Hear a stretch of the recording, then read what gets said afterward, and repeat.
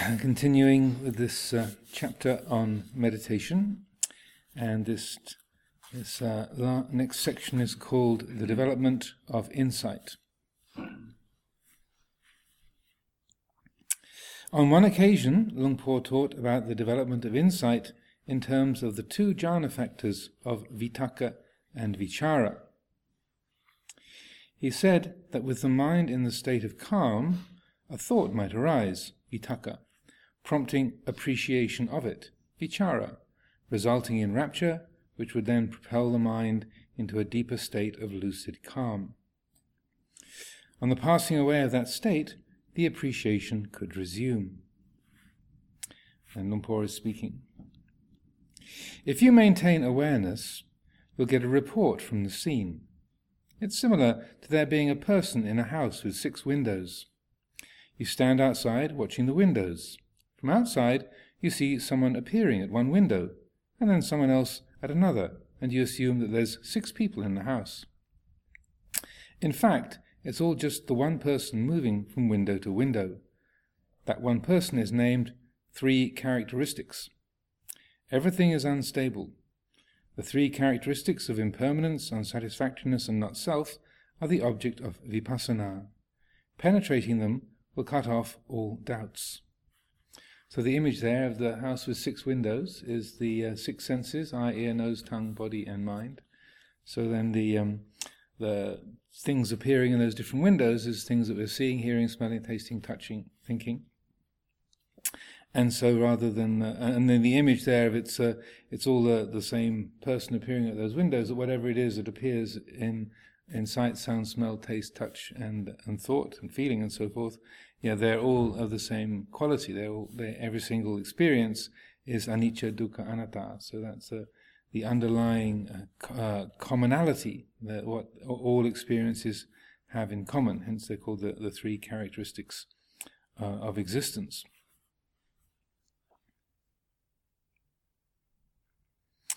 As the practice of contemplating whatever phenomena arose in the calm, lucid mind as impermanent, unsatisfactory, and not self progressed, the meditator would experience a disjunction between the knowing and that which was known. Disjunction meaning a separating out or a disconnecting. And Luang Por is speaking again. It's not that you have to force this disjunction. Through the abandonment, the putting down of attachment, the mind and its object become automatically disjoined. At this stage, Luang Por said that the distinction between the mind and its present object was like that between oil and water. The separation allowed for a constant examination of phenomena. Again, Luang Por is speaking. If you take your mind to this point, wherever you go, the mind will be analyzing. This is the enlightenment factor, quote unquote, called investigation of Dhamma. It rolls along by itself, and you talk with yourself. You resolve and release the feelings, perceptions, mental formations, and consciousness that arise. Nothing can get close to the mind. It has its work to do. This happens naturally. It's not something that you can contrive. He said that it was at this stage that the Buddha's teachings on the foundations of mindfulness became clear.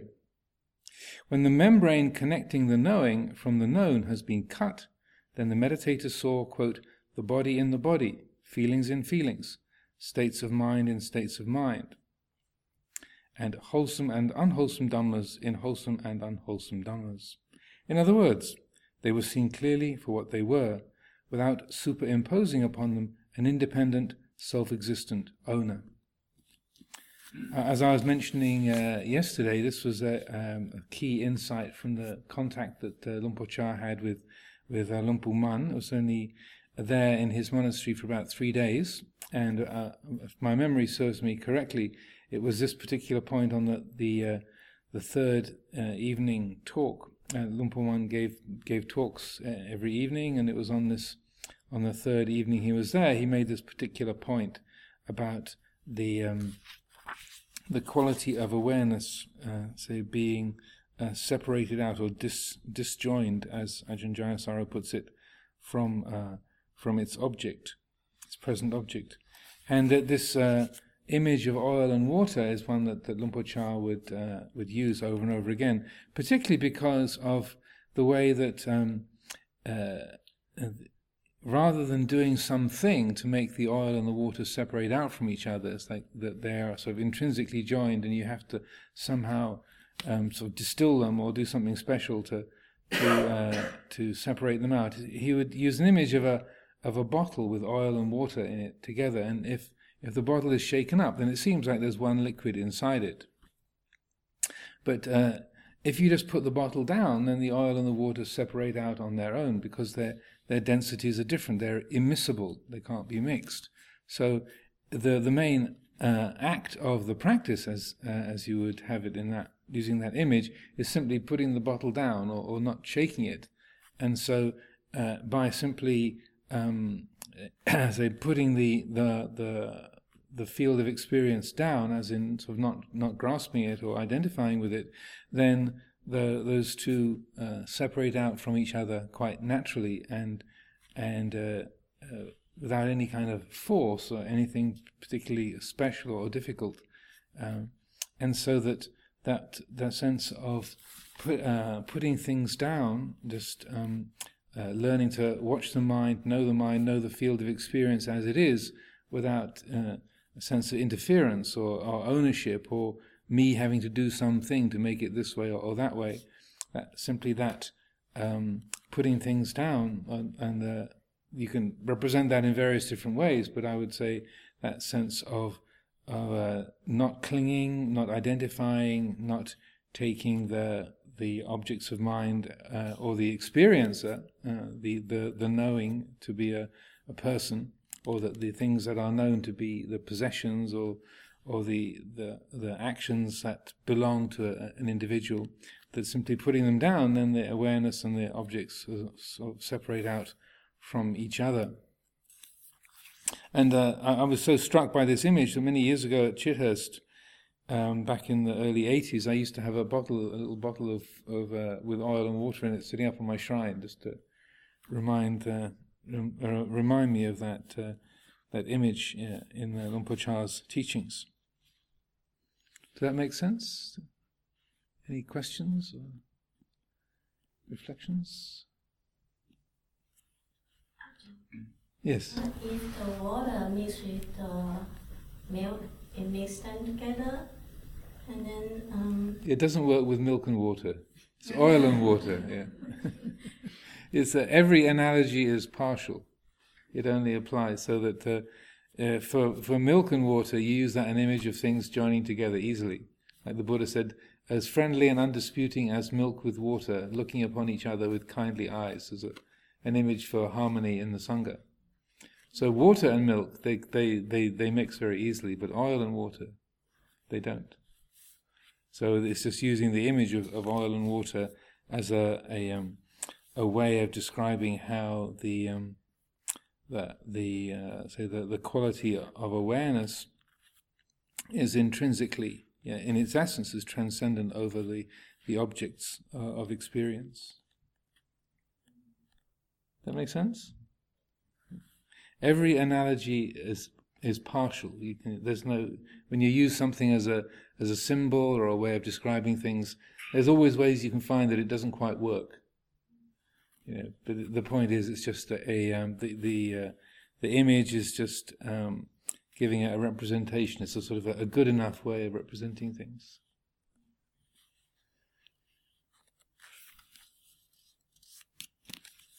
Okay, so the next section is called Attainments. And this was what I was talking about the other day about the Vipassana Upakilesa is referred to here. At a certain stage in meditation practice, the, quote, defilements of insight, unquote, may arise. And there's a footnote there saying, Vipassana Upakilesa, a list of 10 states, first appears in the Patisambhidamagga. It consists of illumination, knowledge, rapture, tranquility, bliss, resolution, exertion, assurance, equanimity, and decisiveness. Which all sounds like good stuff, doesn't it? So this is where you have these very, what would be positive experiences, but they are,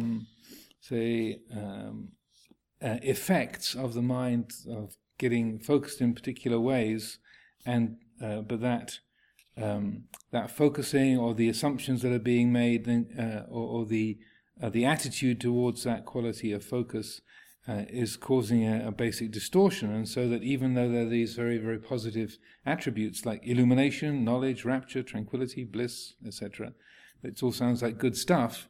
That's one of the reasons why that these states are quite dangerous, because they think, oh, this is good, I'm totally blissful, or I'm really alert, or things must be going well, and so the mind goes further down that direction. It's rather like if you're driving somewhere and you think, oh wow, the motorway is really clear. This is great. Yeah.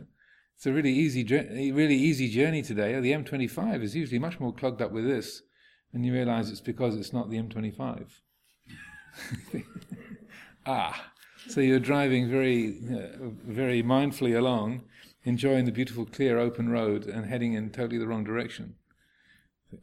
This is why the road is very clear, because it's not the one I thought it was. So, to go into this section. At a certain stage in meditation practice, the defilements of insight may arise. Here, unenlightened meditators come to mistakenly believe that intensely positive mental states, such as illumination and bliss, are indications of enlightenment. And Lumpur describes it. You attach to the goodness that arises in your practice. You attach to the purity. You attach to the knowledge. This is called vipassanu. And another footnote there says, this word vipassanu is Lumpur Cha's own coinage. It's like a word he made up, intended for rhetorical purposes to form a pair with vipassana. So you think you're practicing vipassana, but actually it's vipassanu, as in vipassanupa kilesa. So he sort of made up the word to be a pair of one being the right way and one being the wrong way. And in a similar fashion, he made the words samut and vimut as conventional reality and ultimate reality. Conventional truth and ultimate truth. You don't really find that pairing in the suttas, samuti and vimuti, as a pair, but they work very neatly in Thai language, samut and vimut. And so samuti means conventional, or like samuti satcha means conventional truth, like to say today is Sunday is a conventional truth. In Australia, it's already Monday. So to say today is Sunday, it's like, well, it's a conventional truth dependent on the fact of being in this part of the planet and using English language. In France, this would be dimanche. Is that right? Lundi? Yeah, Sunday, dimanche. Any French people here? Is that right? Dimanche for Sunday? Yes, it is. Right. I've got to go to France in April, so I have to crank up my French vocabulary again. So so Lumpur would use that as an easy way of speaking samut and vimut, where vimuti means liberation. So it's close, but it's sort of close enough to be able to sort of weave it into an expression that he would use. So anyway, Ajahn Jayasara then continues the commentary here. Through the practice of meditation, defilements can be so effectively suppressed that they may seem to have been completely eradicated. As a result, meditators can develop an unshakable self-confidence in their perceptions. If their teacher refuses to accept the validity of their assumed enlightenment, they interpret it as either a sad misjudgment on the teacher's part or else as jealousy. So if Ajahn Dhammananda comes and declares his enlightenment to me, and I say, Ajahn, I think just because of the fact that you are you've been awake for 3 days, and that you've been doing 20 hours of walking meditation, you've taken that as a sign of your total enlightenment. I think it's actually a sign of derangement. Ajahn Amro's just jealous because he's not accomplished like I am. And so that will be often, excuse me for using a random example. So that and this Ajahn Jayasara kind of sums it up very succinctly there, but unfortunately that's not an uncommon kind of experience, where people have these intense meditation effects and then they attach to the perception. So also, as I mentioned, another word that is used to refer to the same kind of area is sanya vipalasa. So sanya means perception, vipalasa means the wrong way of holding, so that the mind holding the perception in an incorrect way. So he continues. The strong measures may be needed in such cases, and a short, sharp shock is usually the recommended cure.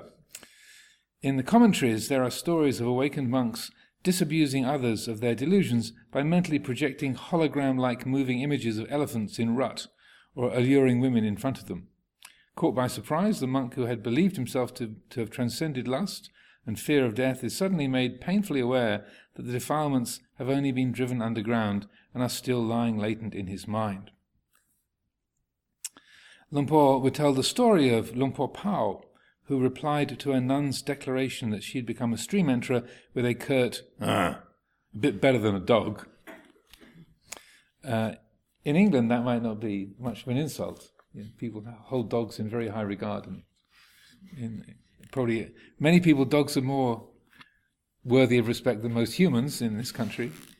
I come from a family of dog breeders. So my father was a dog judge.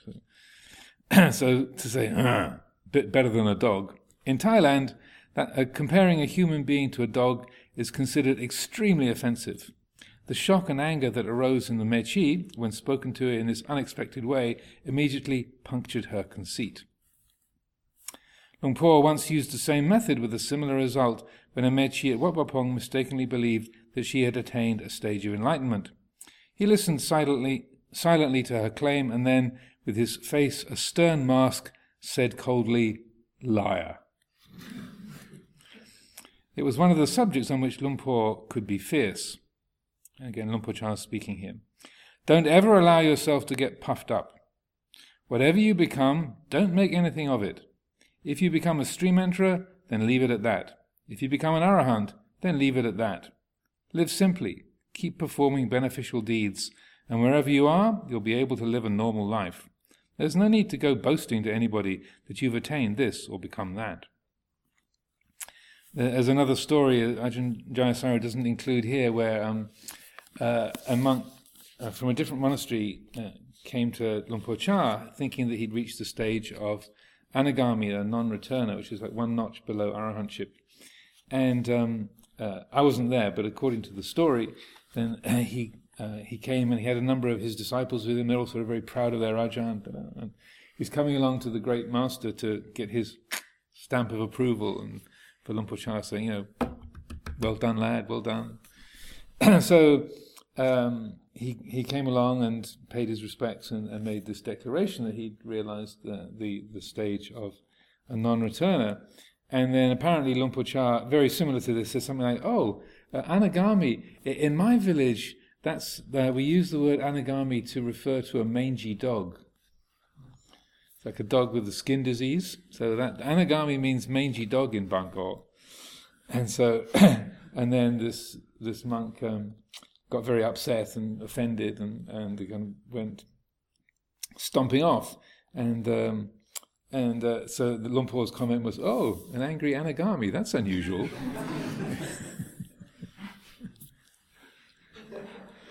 So that kind of testing is of somebody is kind of not just what people would do for others, but also what they would do for themselves. And I heard, and earlier in the book, Ajahn Jayasaro refers to this with Luang Por Chah, that he, when he had the realization that, or had understood that he'd reached a particular level of liberation, that he tested himself out. He sort of said, okay, let's. So it seems like all the conditions are here that represent this particular stage having been reached. Okay, let's test it. And so he would challenge himself for 2 or 3 years after. He kind of put himself to the test to see if his mind would wobble, or whether he was deluding himself, or whether this was genuine. And so, so in a way, going so completely against that readiness to make a claim or to boast, but rather being cautious about not deluding himself, or being say drawn in by these defilements of insight, to be really certain. Yeah, okay, definitely everything seems to be according to those reliable measures, and so then he was say confident that okay, that level has been reached. It's also in the northern Buddhist tradition there's a sutra that comes from China called the Shurangama Sutra, which is the main meditation teaching that you find in the Chan tradition, and it's got many different aspects to it. And it was a sutra that Master Hua from City of 10,000 Buddhas, that he placed a great deal of emphasis on, and his teacher Master Shu Yun, he lived 120. He was a monk for 100 years. He lived to be the age of 120, and at the end of his life, one of his disciples asked him if he ever had any regrets, and he said, well, he had written a commentary on the Shurangama Sutra, and that had got destroyed in the communist takeover in China. He'd lost that, and it got completely destroyed. He said that was, so I feel a regret. That would have been something that would have been useful to bequeath to the world, but is gone. So that was his only regret after being a monk for 100 years, which is a notable thing in itself. But in the Shurangama Sutra, the last, has many different aspects to it. As part of the sutra describes a whole group of a whole sort of succession of different bodhisattvas that come to the Buddha, and each one describes their particular method of meditation. So it's like a kind of meditation manual in many respects. So that they come along and they might describe a meditation on using taste or smell, or they might use a meditation on endurance and so forth. And I think there's 28, either 25 or 28 bodhisattvas that come along. And do you know, sister, how many in there? Yeah. You don't know. So I think it's 28. Thank you. Very good. So it's 28 bodhisattvas, and each one comes along and describes their own particular method. And then it's the method of Guanyin Bodhisattva, is meditation on hearing, is the one that the Buddha says this is the most effective method for enlightenment. So the last section of the sutra is a kind of collection of the vipassana upakilesa, the defilements of insight. It's a combination of all the different mistakes you can make in many respects. So it's called the 50 skandha demon states. And so for each of the 5 khandhas, there's 10 different sort of meditation problems that people run into. And from the very course of the sort of the Rupa Khandha section of the first lot, up to the Vijnana Khandha group, the last 10. So the last 10 are the kind of problems that you run into if you are indeed already an anagami. It's the kind of problems that an anagami runs into. And so they are a very helpful collection of describing how the mind can be deluded by these different states and different experiences of one kind or another. And it seems to be a blend of both the 10 vipassana upakilesa, the defilements of insight. Also in the Brahmajala Sutta, which is the first sutta in the long discourses, there's a collection of 62 kinds of wrong view, which it also makes very interesting reading in its own right. So that's sutta number 1 in the Digha Nikaya.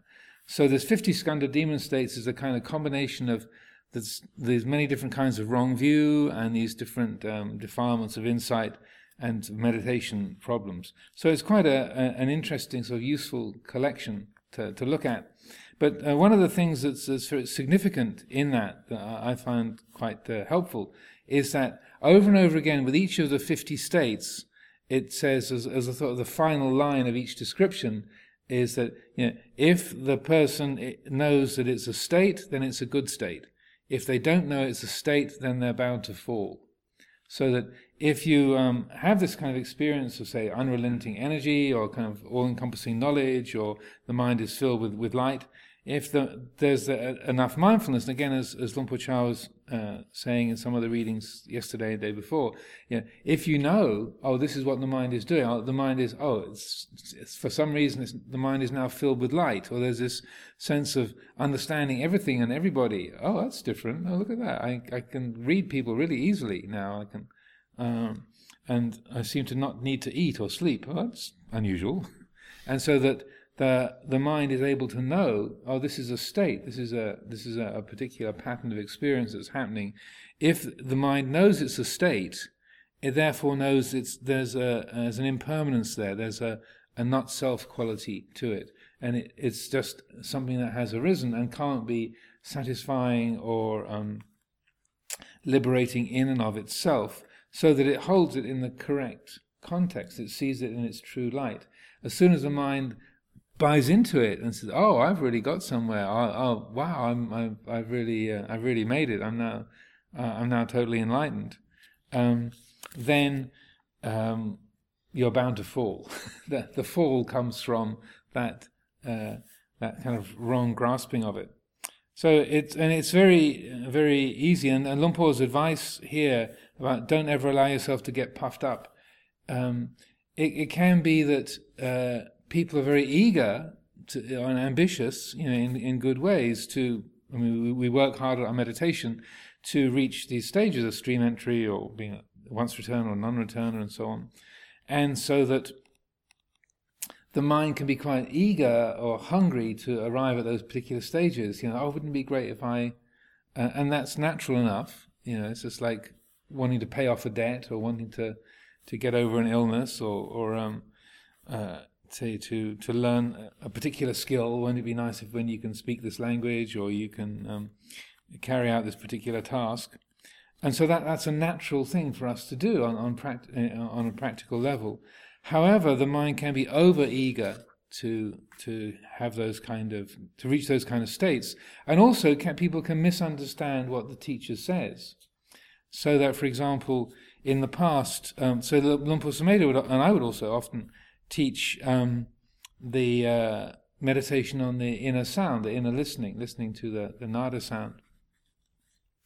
And so sometimes people would, it has been sort of misinterpreted that if you can listen to if you can hear the nada sound, that means that you're a stream enterer. Because the word sota, S-O-T-A, in Pali, means the ear, sota viññānaṁ, ear consciousness, and it also means a stream, so that then it has happened that someone's, a stream enterer is one who can listen to the inner sound. It's like you've entered the stream. The stream is entering consciousness, stream enterer, and it's sotapanna, it's that must be it. And that through the fact that the word for ear and the word for stream are written the same, S-O-T-A, they've understood, that must mean that if you can hear the inner sound, it means you're a stream enterer. That obviously makes perfect sense. No, it doesn't. It just happens to be a word that is spelt the same, like the word minute for 1/60th of an hour is spelt the same as minute, meaning very small. They don't mean, it's not the same word, it's a different word, but they're spelt exactly the same. Or the word wind, for that air that is moving, is spelt exactly the same as the word wind, W-I-N-D. To wind is to, roll some string around a stick, so you're winding the string around the stick. But wind and wind, they're totally different words, but they're spelt exactly the same. So it has happened that people say, I must be a stream enterer because I can listen, I can hear the inner sound. Somehow, Luang Por Sumedho doesn't seem to spell it out quite that way, but I'm sure that's what he means. It's obvious. And so the mind makes a misinterpretation and then goes around thinking, I'm a stream enterer, I can hear the sound really easily, therefore it means I'm a stream enterer. Hooray! And another interesting incident was where, as you can tell from this, Luang Por Chah played down the the whole aspect of attainment, and so try to keep that in perspective for people who not really talk about it very much. So he would never say to someone, "Oh, you're a stream enterer, or you're an arahant," or he would make any kind of judgment. And sometimes he was asked to say, "Oh, this person is saying they're an arahant. What do you say?" And he would never be drawn on that. And when one of his disciples, again, it talks about it in this book, some people were very excited. "Oh, this monk is an arahant." And no, he's not. Yes, he is. No, he's not. and Luang Por Chah's comment was, "If he is, he is. If he isn't, he isn't. What else is there to say about it?" And that was it. End of discussion. which is might be frustrating for some people, but he would shy away from making that kind of comment. Or people would ask him, "Are you an arahant, Luang Por?" And he'd say, "Why do you want to know?" What you should ask instead is, "Why are you not an arahant?" Rather than whether I am one or not. Do you ever ask yourself that? Or he'd make a comment like, "It takes one to know one." So anyway, he would shy away from making those kind of judgments or speak about that area at all.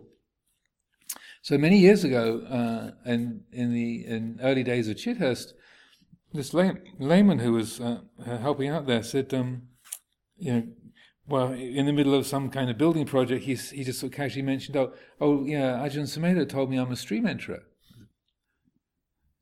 Really? He said, yeah, he told me.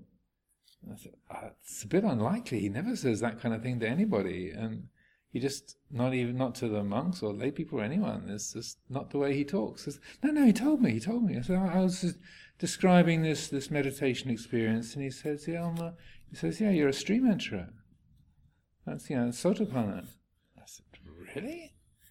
It doesn't sound very likely to me. I think he might have misunderstood. No, it was really clear. He said that means you're a Sotapanna. I thought, very, very strange. So I kind of filed it away in my on my shelf. Okay, get to that one later.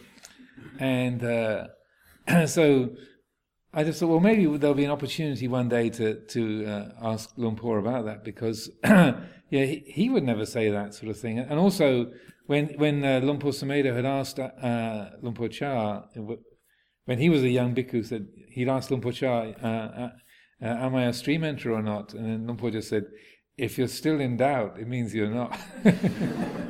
If doubt is there, that's kind of on the list of things that need to be got past. So anyway, so a few years later, when I wasn't sort of carrying it around, but just it was sort of there in the back of my memory, and a number of years later, and Luang Por Sumedho was mentioning, he was talking about this particular kind of mind state that can come from meditation, which is called Sobhana Citta, which means beautiful mind.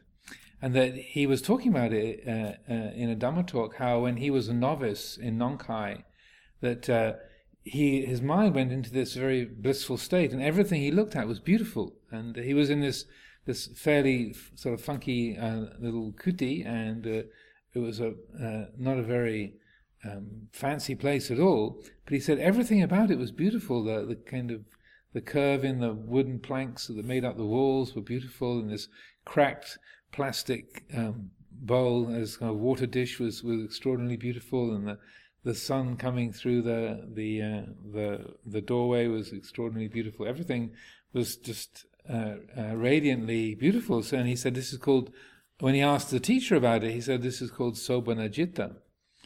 And I thought, Sobhana Citta, maybe that sounds a bit like Sotapanna. Maybe that guy misheard it, and so anyway, when I had a chance to chat with Luang Por, I said, I forget the conversation exactly, but I said, so-and-so, a number of years ago, he described this meditation state. He said, yeah, that's right. I said to him, that's Sobhana Citta. He was on a retreat, and And what he was experiencing was Sobhana Citta.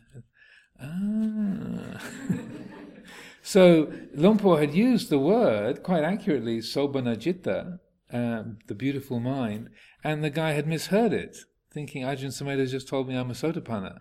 He just heard the word incorrectly and was happily so, I've been told I'm a Sotapanna. And so that eagerness to claim some kind of attainment, almost invariably that's coming from self-view. That's number one on the list. That's the first fetter, is self-view. So if the mind is saying, I'm a Sotapanna, then that's the point to get really suspicious. That in a way, that if self-view is in the picture, it means that the first fetter has not been dropped. If there's an I am who's the owner of something, then that reveals that self-view is definitely, or it seems very, very strongly in play. So in a sense, you can't really say that a person becomes an arahat. The mind can experience arahata, can experience arahatship, but to say there's a person who becomes, or a person who is an incorrect way of speaking, because the mind is not really in its essence, the mind is not a person. Personhood, and the feeling of I and me and mine, personhood comes from the delusions of self-view and conceit, if you can follow that. So that to say, this person is an arahant, if the mind can register that as, well, that's just a convenient way of speaking, like today is Sunday. It's just a mode of expression. It's not an absolute truth. Then you can say, well, the mind realizes freedom from greed, hatred, and delusion, and that's described as arahat or arahatship. But to say this person has reached that level or has got that attainment, the mind is framing it in terms of an individual being who has got something, who is the genuine owner or experiencer of some state. So the mind is making the person in that, in sort of believing in that formulation as an accurate representation. If the mind knows it as a conventional truth, it's like if you know it's a state, it's a good state. It's okay to say it's Sunday because it's not Wednesday, or it's good enough, and we can call this February. It's a convenient fiction. But if you take it to be an absolute truth, then it causes obstructions. The fall will be forthcoming shortly after. Any questions, reflections on that? I have. Yes. I'm wondering the relationship with this attainment and religious structure. I'm living in a religious form system right now, and I'm wondering this attainment should be always related to this religious system, like Buddhism. Rules and this kind of thing, there are some people, lay people, who get enlightened without certain systems to learn about teachings and to keep the rules, that kind of thing. So I have some kind of very a silly fantasy about getting enlightenment without having all these rules. If I can get enlightened if I can have a supper, dinner. Can I have arahantship and dinner, please? Sometimes that's what I think. So I'm wondering how you think about this, a religious system and with this attainment and getting it. Well, it's a good question. I mean, you're by no means the first person to ask this. So the one of the third fetter is Silapata Paramasa, getting beyond conventions. And so, the conventions that we live with, calling ourselves Theravada Buddhists or nun, a monk, Anagarika, that these are conventions. These are adopted behaviors. You just shaving your head and putting on a uniform does not liberate the mind. So the mind is the essential element. It's the mind that gets liberated, not the uniform or the hair cut. The mind is what is liberated. But the conventions that we live with, like shaving the head, wearing robes, keeping the precepts, going without supper, these are all designed to put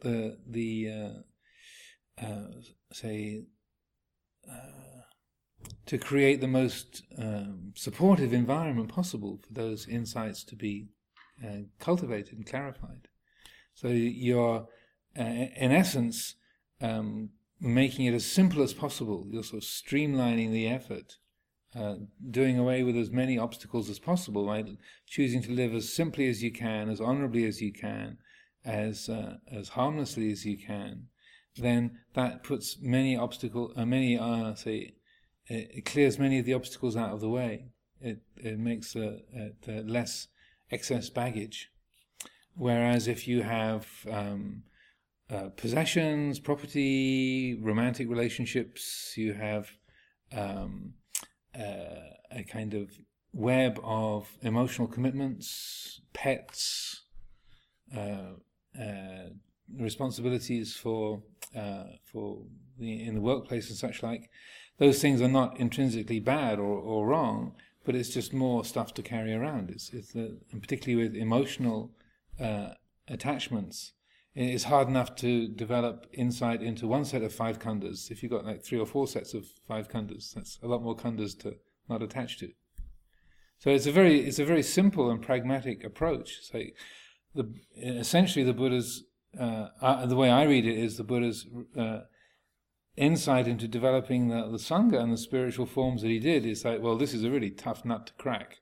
So you might as well get as many of the odds in your favor as you possibly can. So the Sangha and the renunciate life, the 8 precepts, the 10 precepts, and the monk and nun precepts are established to put as many of the odds in favor of living simply, living harmlessly, living honorably, and to have as few emotional encumbrances, practical encumbrances as possible. But it's tough enough already, so try to make it as easy as is possible. So that's how I see it. So that it's also there's a very interesting dialogue between Luang Por Chah and the young Ajahn Sumedho many years ago, and it was, I think that the subject came up about money, and in terms of the Vinaya, and so Luang Por Chah made the comment, said that if so we have these strict rules about not using money. He said, yeah, I could use money and without any kind of attachment, I could, but I don't. So why do you think I don't use money, Sumedho? Please tell me, Luang Por. He said, because of you. Because say if I start using money, then all the other members of the Sangha say, oh, it's all right for Luang Por, therefore it's all right for me.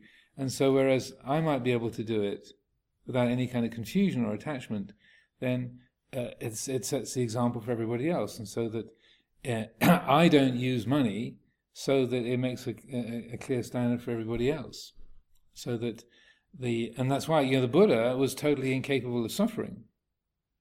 He's a fully enlightened Buddha, so he can't create dukkha in his mind.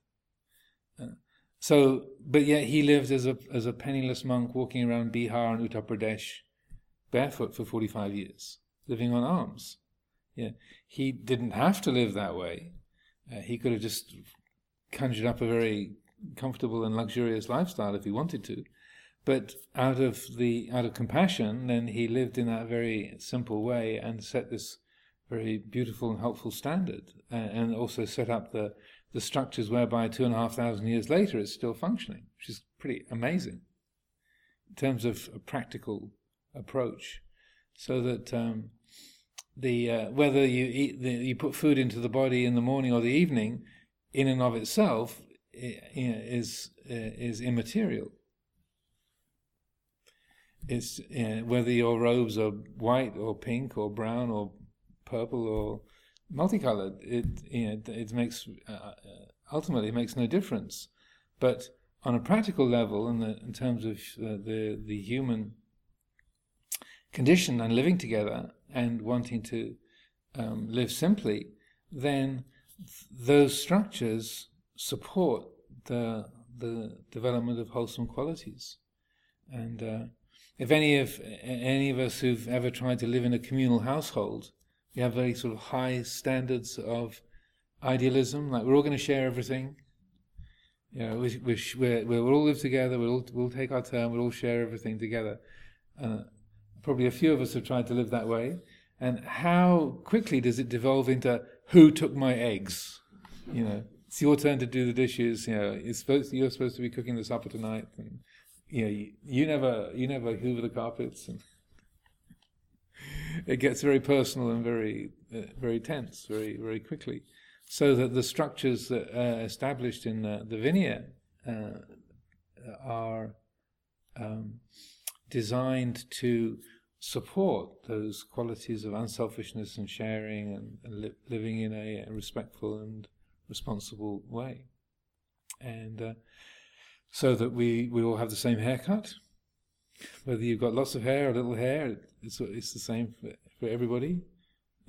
We have the same kind of baggy clothing that sort of all pretty much the same color, so distinguishing various different areas of the community, but all pretty simply. And the sense of not having to decide what you're going to wear. It's very very pleasant. What shall I wear today? Brown, brown, brown, brown, or brown? What shall I do? What shall I do with my hair? It's a great relief just not to have to think about those kind of things, even if you didn't really care that much. Even so, it's very makes life simple. So the Buddha's approach to these sort of conventions is essentially practical. Someone was actually asking me today, this little kid that came today, why do monks wear brown? And I said, well, it hides a lot of dirt. Yeah. They said, what about the ones in white? I said, well, they've got to be more mindful. Yeah. They get afraid of ketchup. Ketchup and tomato ketchup and beetroot are frightening for the ones in white. But when you wear brown, it hides a lot of grubbiness. So I was very grubby, so I was always a kind of pigpen kind of a character. So they used to tease me when I was in Anagarika. They had to make me into a novice because my robes were going brown already. So, and I think the Brahmins had to work. They were wearing white, so they had to do a lot of laundry. The samanas wore brown, the kind of dust-coloured brown, so they didn't have to get to the river and do their washing quite so often. And get away with a few more stains and scratches and marks, whereas that would really show up on the white robes of a Brahmin. So it's the kind of extra training for the 8 precept people.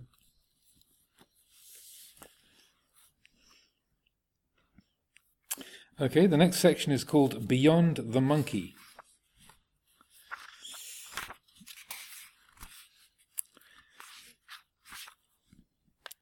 One sign that the practice was on the right path was the feeling of sober sadness that arose through constant contemplation of the 3 characteristics, which evolves into nibbida, or disenchantment. And Pochar speaks here. An illumination takes place, and then disenchantment sets in. Disenchantment with this body and mind. Disenchantment with things that arise and pass away and are unstable. You feel it wherever you are. When the mind is disenchanted, its sole interest is in finding the way out of all those things. It sees the suffering inherent in the world, the suffering inherent in life. When the mind has entered this state, then wherever you sit, there's nothing but impermanence, unsatisfactoriness, and not self. There's nowhere to take hold of anything anymore. If you sit at the foot of a tree, you hear a discourse from the Buddha. If you go to a mountain, you hear a discourse from the Buddha. You see all trees as just one tree. You see all creatures as of one species. You see that nothing deviates from this truth, that all things come into existence, become established, begin to change, and then cease. Luang Por made clear that the disenchantment that he was referring to was not an expression of aversion, for that would have been simply another expression of craving. This disenchantment was the feeling that arose through seeing how mistaken it had been to consider impermanent phenomena as self, or belonging to self. It was waking up from the enchantment of body and mind. And Luang Por speaks, "This is not the monkey feeling disenchanted. It's feeling disenchanted with being a monkey."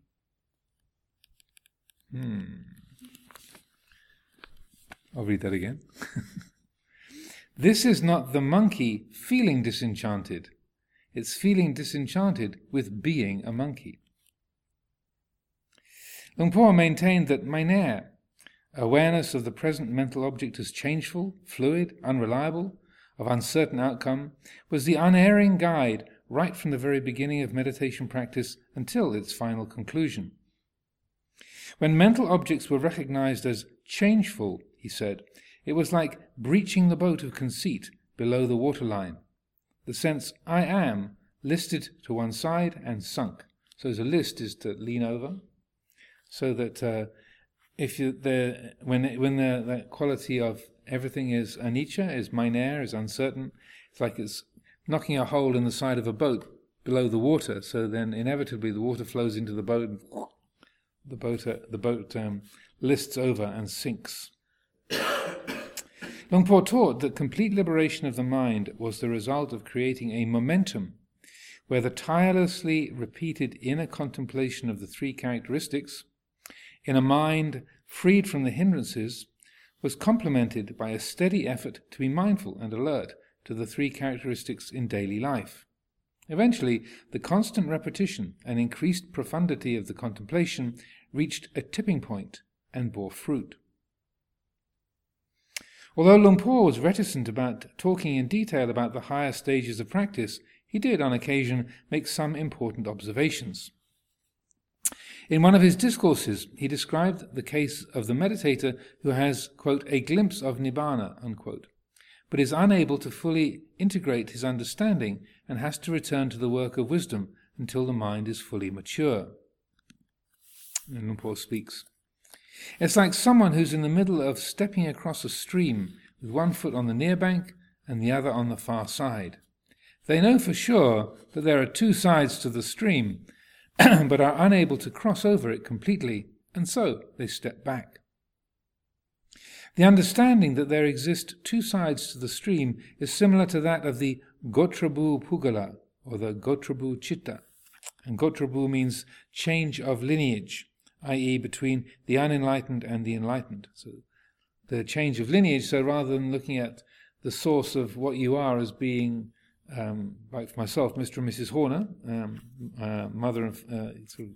mother and father as living beings, but rather the lineage is recognized as that of being the Dhamma itself. So that it's letting go of the personal view or self-view. So Gotra is your clan or your tribe, your family, your lineage.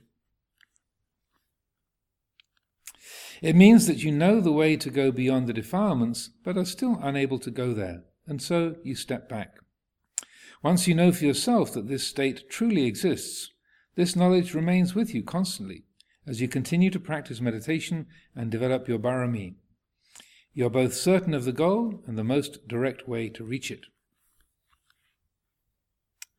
Right view has been established. The meditator knows the right and the wrong way of practice. They steer between the extremes of pleasure and pain and gradually move down the path of equanimity, but still make mistakes. They know that treading on thorns is painful, but they still can't always avoid doing so. But through constantly laying aside the tendency to attach to all that is pleasant and unpleasant in the world of experience, insight deepens until finally they become, quote, a knower of the worlds, unquote. When the mind is completely seen through personality view, all doubts and attachments to precepts and practices disappear, and now the mind of the practitioner is, quote, in the world, but not of it. Luang Por made a comparison with the natural separation of oil and paint in a bottle. Luang Por speaks here. You're living in the world and following the conventions of the world, but without attaching to them. When you have to go somewhere, you say you're going. When you're coming, you say you're coming. Whatever you're doing, You use the conventions and language of the world, but it's like the two liquids in the bottle. They're in the same bottle, but don't mix together. You live in the world, but at the same time you remain separate from it. The mind doesn't create things around sense contact. Once contact has occurred, you automatically let go. The mind discards the experience. This means that if you're attracted to something, you experience the attraction in the mind, but don't attach or hold fast to it. If you have a reaction of aversion, there is simply the experience of aversion arising in the mind and nothing more. There isn't any sense of self arising that attaches and gives meaning and importance to the aversion. In other words, the mind knows how to let go. It knows how to set things aside. Why is it able to let go and put things down? Because the presence of insight means you can clearly see the harmful results that come from attaching to all those mental states. When you see forms, the mind remains undisturbed. When you hear sounds, it remains undisturbed. The mind neither takes a position for or against any sense objects experienced. This is the same for all sense contact, whether it be through the eyes, ears, nose, tongue, body, or mind. Whatever thoughts arise in the mind can't disturb you. You are able to let go. You may perceive something as desirable, but you don't attach to that perception or give it any special importance. It simply becomes a condition of mind to be observed without attachment. This is what the Buddha described as experiencing sense object as just that much. The sense bases are still functioning and experiencing sense objects, but without the process of attachment and stimulating movements to and fro in the mind. Having gained such clear and penetrating insight means it's sustained at all times. Whether you are sitting in meditation, with your eyes closed, or even if you're doing something with your eyes open, whatever the situation that you find yourself in, be it in formal meditation or not, the clarity of insight remains. When you have unwavering mindfulness of the mind within the mind, you don't forget yourself, whether standing, walking, sitting, or lying down. The awareness within makes it impossible to lose mindfulness. It's a state of awareness that prevents you from forgetting yourself. Mindfulness has become so strong that it is self-sustaining to the point where it becomes the natural state of the mind. These are the results of training and cultivating the mind, and it's here where you go beyond doubt.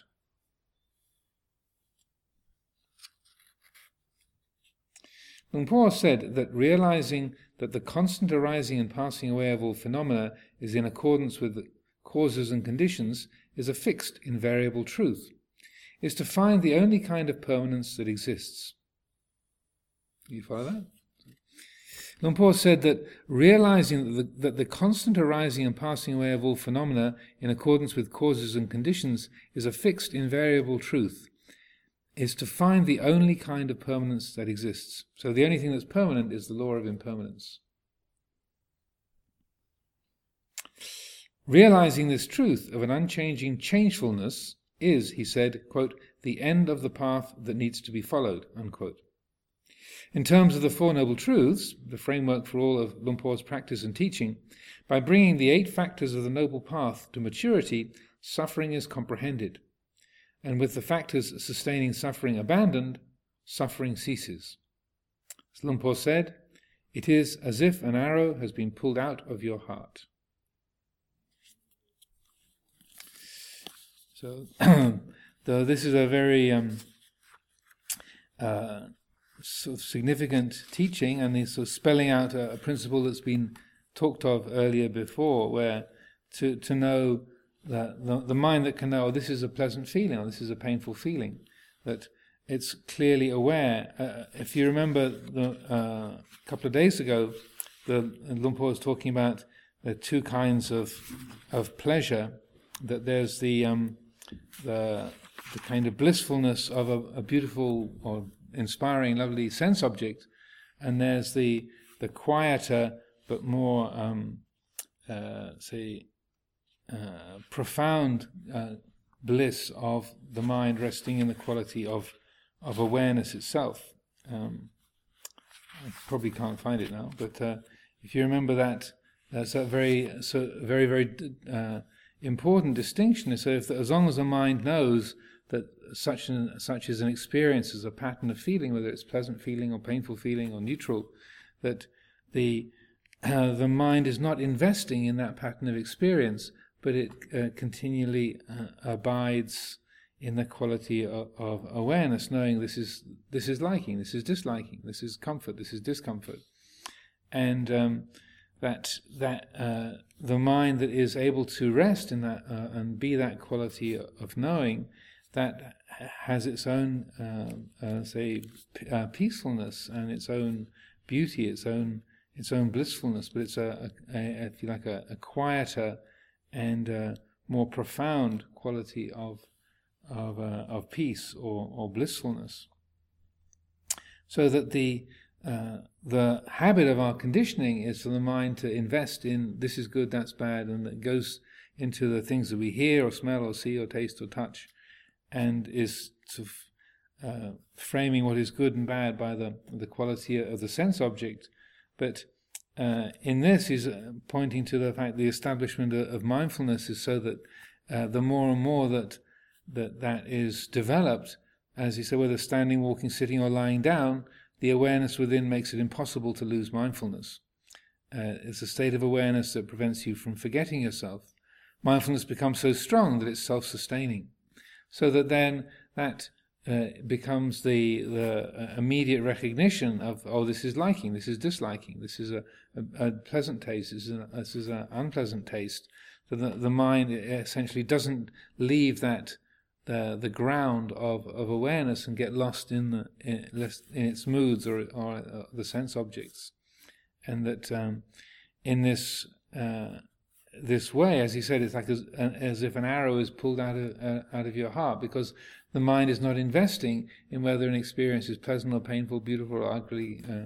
That's not where it's taking refuge, and rather the refuge is in that quality of awareness itself. So that's the end of that chapter, meditation chapter. So any final questions, reflections? To be able to realize, we need to look a lot at how painful it is to crave or to try to escape from something. So we not we hold until we think it could be pleasurable. But when we, for example, in meditation, see this state of craving and see how painful it is, this is the cause to not invest yourself to these cravings and trying to get something, but you invest in more in peacefulness because it's more stable and not so dependent on objects. Exactly. Yeah. So there's another place where Luang Por makes a comment. Until you know the pain of attachment, you won't let go. So it's just when if you're carrying around 6 pieces of luggage, you're coming from the Ural Mountains, and you got 6 suitcases. This is such a headache. I've got to carry all this stuff around. I'm going to a monastery. Why do I need 6 suitcases? And your hands, your arms are tired. You're sweaty and hot and uncomfortable, and everyone's looking at you like, why has she got so much luggage? It's a burden. And so that it's the mind that recognizes, why am I carrying all this stuff around? Why am I doing this to myself? That you don't have to have the thought, this is stupid, or I shouldn't do this. It's like once you realize I'm carrying a lot of extra stuff around, why do I bother? And then the letting go happens on its own. So in a way, it's not like me letting go, but that once that sense of burden or stress is really acknowledged, then the letting go happens on its own. It's like it's like a natural, intuitive response. It's not like I'm doing this because I should. The teacher says I should, or the Buddha in his instructions says I should be this way, I shouldn't be that way. It comes from a much more natural, intuitive place that is just lets go of things because it's of the stressful and unnecessary quality of it. It just kind of falls away on its own. And that, but it's also, we can do that easily with painful experiences. But sometimes when we're chasing after something that's pleasant, you're addicted to something that's a pleasant experience, and that the mind goes after that. I want more of this. This is really good. This is delicious. This is great. This is wonderful. And so that I want more of it. I want more of it. And so the mind looks at it as a pleasant experience. I want more of this pleasant experience. You can say, well, it's harmful, but I want more of it. And so it's a bit harder to see. But when the mind is chasing after or trying to get more of like a greed experience, trying to get more of something that it's calling pleasant, if you bring the attention to that feeling of wanting, that feeling of greed or of chasing after something, it's quite surprising how unpleasant it is. That the feeling of wanting, of trying to get more, trying to possess or to have extra, that it can be quite a surprise. Oh, this is really quite unpleasant. But we don't notice that because the mind keeps getting confused by the sort of pleasant hit that it gets from getting that sense object, to the food or the sound or the sight or the thought. It gets deluded by that sort of positive reinforcement, that thing that says, "Oh, this is good. This is the pigeon gets its reward. It gets its food to eat. So it's, oh, this is good. This is good. This is good," and it keeps chasing it. So if so it's a bit more challenging to do, but to bring the attention to the felt sense of wanting, and the mind is chasing after a pleasant experience, just to stop to the degree that is possible, and to look, okay, how does this feel? What's the sensation of this in the body, the physical sensation that's here when the mind is chasing, and you go, oh, this is really uncomfortable, I can't breathe, like, I got this stiffness across my shoulders, this is awful, this is horrible. But we are missing that because of the kind of being distracted by the pleasant quality. If it's just aversion and you're hating something or you're afraid of something, then it's much more obvious. The signs of discomfort are a bit more easy to read. But it can be quite surprising how unpleasant enjoyment is. Trying to have fun or trying to enjoy things or trying to get more of what you like. I mean, it kind of ruins the game. If you look at it, you think, oh, this is really not very pleasant at all. The other side of that, which is kind of interesting, particularly with relationship to fear, is that when we experience fear or anxiety, I'm worried that this is going to happen. I don't want that to happen. It'll be really awful if that happens. Oh, I don't want that to happen to me. Or that. So the mind creates this dread, this fear, and it's like a negative perception. And we can spend an awful lot of time and energy trying to get away from that feeling, get to a place where I won't feel afraid, or I won't be worried, or I'll feel secure, I'll feel a sense of reassurance and comfort. But in a similar way, if you bring the attention to the physical sensations of fear or worry, so in a way it's surprising that it's not that bad. We spend a lot of energy trying to get away from that. But it's uncomfortable, but it's not terrible, it's not destructive, you're not going to die from it. But we relate to the habits of fear like it's the most unbearable thing. It's to be a disaster if we have to experience that. We're desperate to get away from that. And for myself, I was quite, when I first started really looking at that directly, I was quite surprised. Like, wow, I spend so much energy following fearful impulses, trying to get away from these threatening situations, or getting away from that feeling of fear, when you feel the sensations of it, it's uncomfortable, but it's not that bad. So that when it's something that's desirable, you're noticing the unpleasant quality of it that's there, that you're missing altogether. But when it's something like fear or aversion, then it's still uncomfortable, but it's not as bad as the mind makes it. You see what I mean? So that then in both those cases, we can see, okay, if the mind follows these states, that then it will be either chasing after what is liked or running away from what is threatening.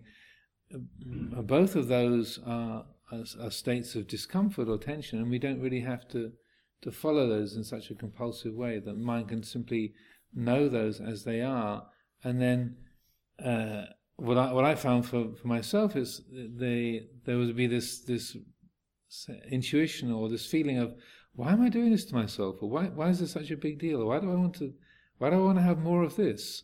And then through that clear seeing, that wise reflection, then the mind drops that thing that it was afraid of or wanting. It makes it fall away much more easily and naturally. Okay, so another hour has gone by, more than an hour has gone by already, so we'll leave it there for today.